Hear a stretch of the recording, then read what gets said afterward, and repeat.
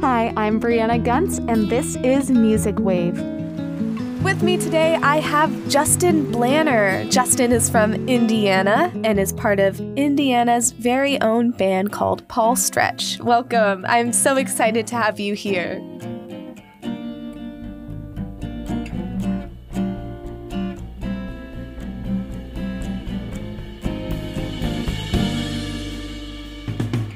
So kind of just jumping right in, I know you have over 10 years of playing experience. How did you get started?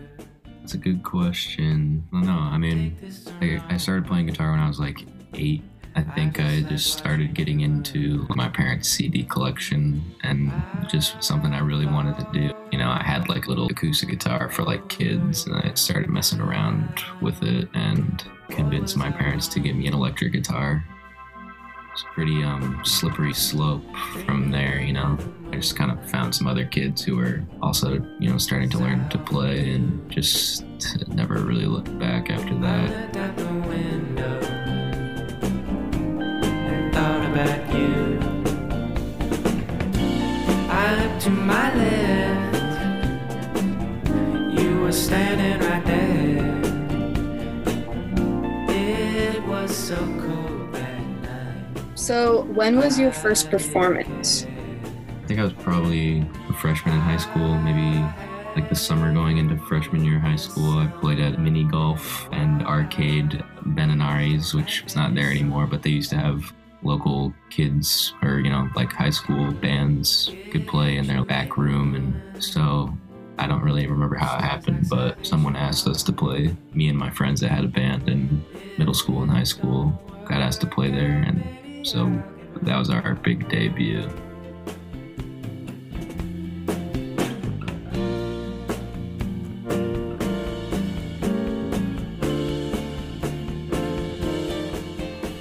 That's so exciting. So if you kind of started performing in high school, I know you have done an assortment of projects, with probably your biggest one being Paul Stretch. Can you tell me a little bit about those other projects? So when I was in high school, I played in a band with my friends. I think we actually started playing together in like 7th grade. It was, I don't know how to describe it really. It was kind of just us trying to figure out how being in a band works, you know? So we did a lot of messing around, trying to figure out like what we wanted to be. And I guess it went through a lot of changes, you know. At certain points we were just playing, you know, Grateful Dead songs and stuff that we all knew. And then later on we were, I don't know, angry about something, I guess, and that we should be like a punk band. And so we were doing that kind of stuff. And then we kind of mellowed out, and it was just kind of about, I don't know, trying to find a voice or something. But that band was called Dirty Jerry. And I was in that band, like I said, from the time I was in 7th grade. So when I was like 12 or 13, all the way through high school, and then even a little bit after high school. And I think we like put out an album to kind of like tie a bow on the whole thing sometime within the year after we graduated from high school. Then I had some other friends that I didn't go to school with, but I knew from School of Rock.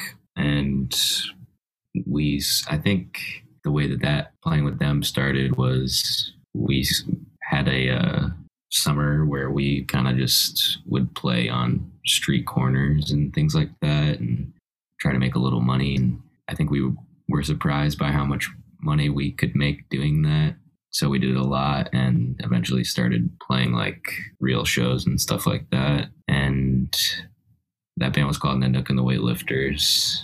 And I was in that band through all of high school. And Nick, who played drums in that band, still plays with me in Paul Stretch. So it's in a way kind of like a continuation. There might have been some other like things here and there that I did, one-off things, but those are the two like bands that I was really invested in, aside from Paul Stretch.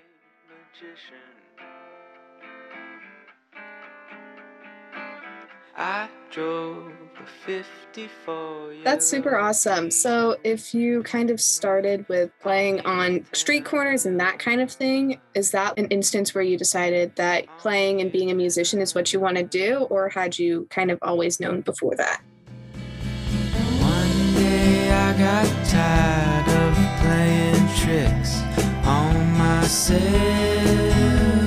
so I came up with my I don't know, I think the thing that made me realize that that was what I wanted to do was, I guess before I became really immersed in music, I played baseball and basketball, and as like a 6-year-old, 7-year-old kid, I wanted to be a baseball player or whatever, Right. But at the same time, I still like kind of dread, there's a lot of anxiety that goes with, going to baseball practice and like that kind of stuff. I just was confused as to why, like, okay, I know that I enjoy playing baseball, but why do I dread it so much?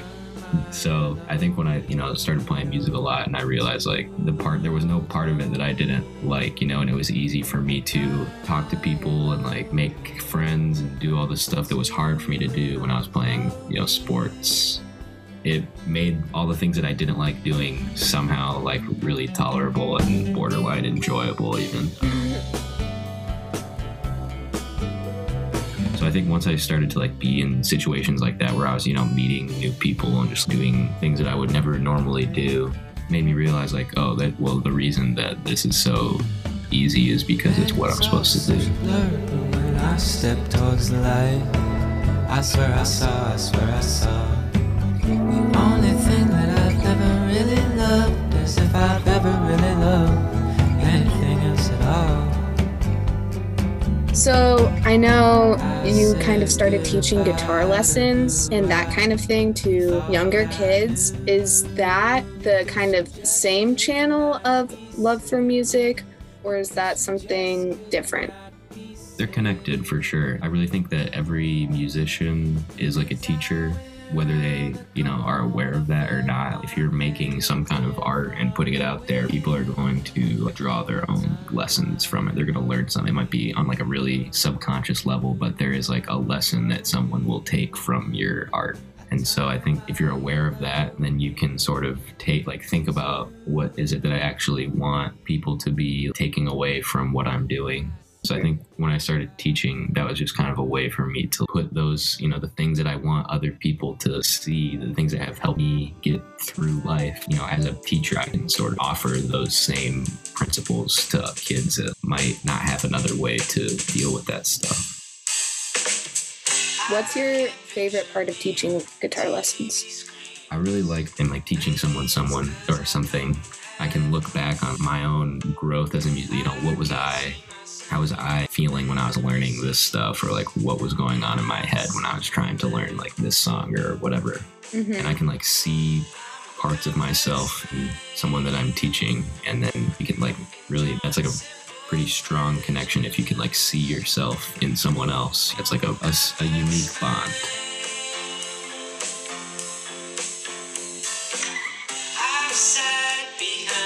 Teaching is a part of my journey. A part of my musical expression is to give people the ability to, express themselves through music. So I do want to keep doing that.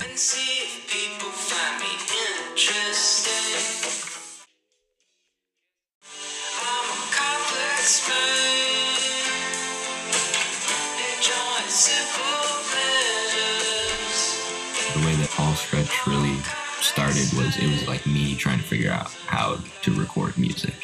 And every time I would make a new album, it would be like, how has my process evolved? So with that kind of stuff, it's a lot of like experimenting with recording and just, okay, I'll record this part and then I'll compose based off of that recording, and I'll build on that and change this or do whatever until I have something that feels like it's done. But also, I like to like actually write like scores and stuff. I don't do that as much when it's rock or like that kind of music. If it's more cerebral or instrumental, I guess, when I do instrumental music, I'd like to just take a piece of like staff paper and a pencil and try and write something. And then, I feel really lucky to have 2 other musicians for roommates. So if I'm writing something and I need to hear how it sounds, I can just say, hey, can we play this? And just so I can see how it sounds, and then I can hear it. I can go back and tweak stuff and do that over and over again. So those 2 things I think are the like axes. Those are the like 2 ends of the spectrum of my composition process, I guess.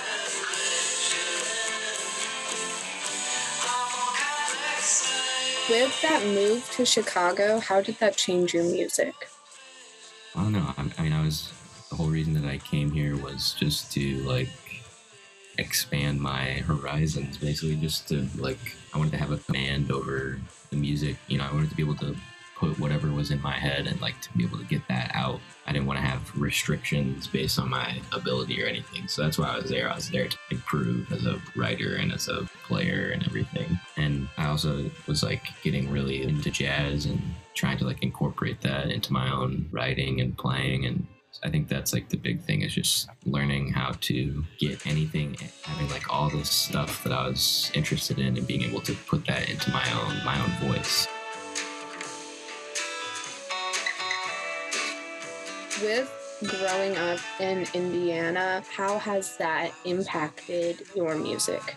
Well, I think it definitely has, for sure, because, I mean, how could it not, I guess? I don't know that I realized until after I left, but I think it's a pretty cool place. I feel very connected to it in that, you know, way where if you ask anyone what they think of Indiana, they would probably say that it's super boring and not very pretty and kind of lame. But then, you know, if you have someone who lives there who see through all that, there's like a lot of cool stuff going on. Right. You know? And I always like that. It's kind of unassuming, but there's a lot going on underneath. You know, it's almost like you got to be in the know to see what's cool about Indianapolis or wherever. And I don't know. Just that's like a part of me is there. Everything about it is kind of the way that people are there, and that balance of coming from a super like conservative place, but also coming from a pretty liberal family, being able to see in some kind of like unbiased or somewhat unbiased way, like look at the world from a lot of different perspectives just because I was from there. That's a really cool interpretation of Indiana.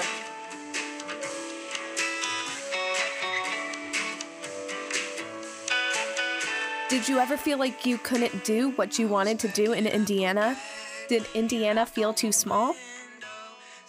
I don't know about too small, but, you know, I definitely felt that way, you know, like, especially after living here for a few years, it's like, wow, they're really, for a kid who, you know, it's like if you're not 21, really not anything to do there. You really have to find something to do for yourself. Did find something to do. You know, I just play guitar all the time, basically. I think that's a big thing, is being somewhere like that where you can't go play at this club or this venue because you're not old enough. So that really teaches you to, like, you know, you got to make your own good time. It's a valuable skill. Did you find that it was a lot easier to grow your music career in Chicago then? Yeah, I mean, just because that's what everyone here that I was in music school, so that's what everyone that I was around was trying to do. Right. You know, so I moved here, and then within 2 months, I was in a new band with people that I felt like our ideals, our vision was pretty aligned, you know, and then we started playing shows, and people seemed to enjoy what we were doing, and I was having a lot of fun, just doing what I like to do. Which I think when I was in high school, it was like every time I played a show, it was kind of like, okay, I have to prove that what I'm doing is not frivolous. I had to show that there's no reason for someone to say, okay, so when are you going to get a real job? It felt more like my duty to prove that this is what I'm going to do, whether it works out or not. This is just, I don't really know that I have a choice. But then, yeah, when I get to Chicago, it was kind of just, of course, this is what I'm going to do, because everyone here is trying to do the same thing. It's just so easy to fall into like a quote unquote scene.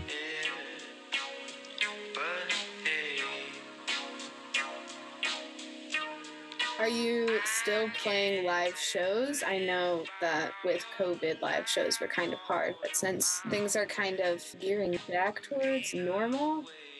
Have you been able to play more shows? Things have started to come back a little bit. I mean, I've played like a couple jazz gigs this month.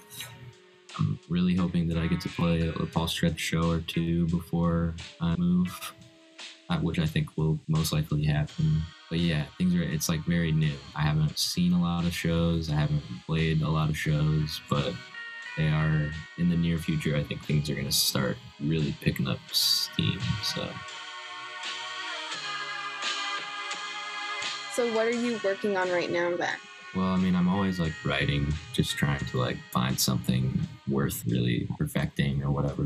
Also just been rehearsing with the band that the Paul Stretch band that we have right now, kind of just working on some new music or like arranging a lot of like covers and things like that. I think we're working on playing Abbey Road, the Beatles album, all the way through. So I think that's the big like focus right now for us, is trying to put a show on where we can play that whole album. That'd be really fun.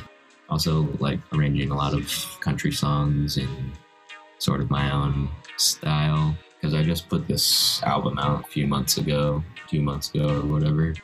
So I'm kind of trying to convince myself that I don't need to be working so hard on writing and recording stuff, and I can kind of take a little break because I just spent 2 years working on an album. So I think I'm trying to just like focus on playing with a band and like remembering how that worked. This last album was the first album that I did in a studio with other musicians. You know, normally it's just me by myself, and I play pretty much everything, and I do all the artwork and mix and master, and do everything myself. But this is the first time I like outsourced anything really. So, I mean, I am kind of looking forward to trying to make an album again, just in like the way that I am used to, where I can kind of just disappear into my own little like universe for a while. So do you prefer working by yourself? I think the way that I feel right now is that, yeah, in a recording setting, I think I like to be sort of isolated a little bit, just kind of try and make the thing and then show people and see what they think, and then I can take their reactions and go back by myself and try and work it with that in mind. But I don't know, whenever I've been in the studio with other people, it's just kind of like frustrating in a way. For some reason, maybe I'm a control freak or something like that. I don't know, I just like to move kind of quickly and just try and get something out without hyper fixating on something that maybe like I disagree with. Yeah, just when I'm recording, I think it's easier for me to like kind of be like totally immersed in the process and not have to also be trying to have the like part of my brain that interacts with other people that takes up a lot of like space. If I can turn that off and then just focus on like the thing that I'm trying to do, I can do a better job. But if I'm, you know,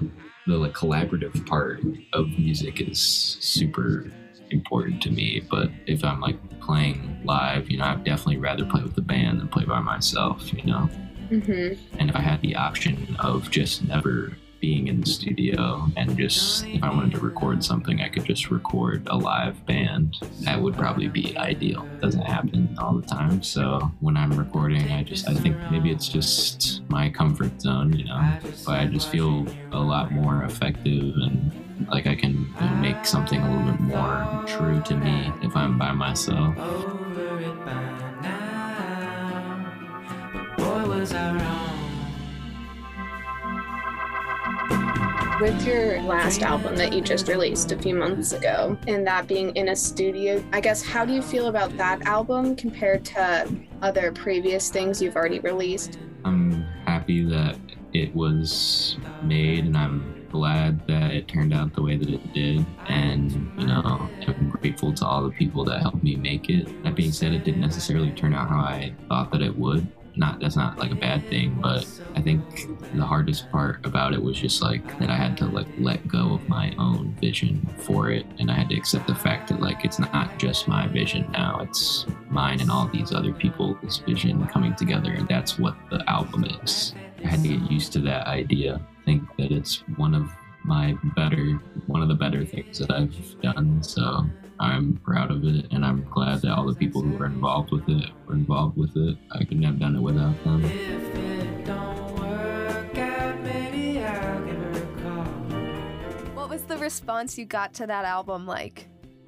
I didn't like market it super hard or anything. I wasn't expecting much, I guess, you know. I normally, you know, because I really was kind of just doing it, like, because that's what I do, you know. The people that like it seem to really like it. I think a lot of the people that have been like listening to my music for a long time now, or I mean, you know, since the beginning, or I think they like seeing how the music has changed, which is cool because, you know, a lot of artists might try to make something different, and then, you know, people might not like that. They want this band to sound the way that they sounded in the beginning, and they don't want them to change. But I think all the people who have liked my music for a long time like the change or the direction that I've gone in. So I'm thankful for that. Where can we listen to your music and all of the things you're working on?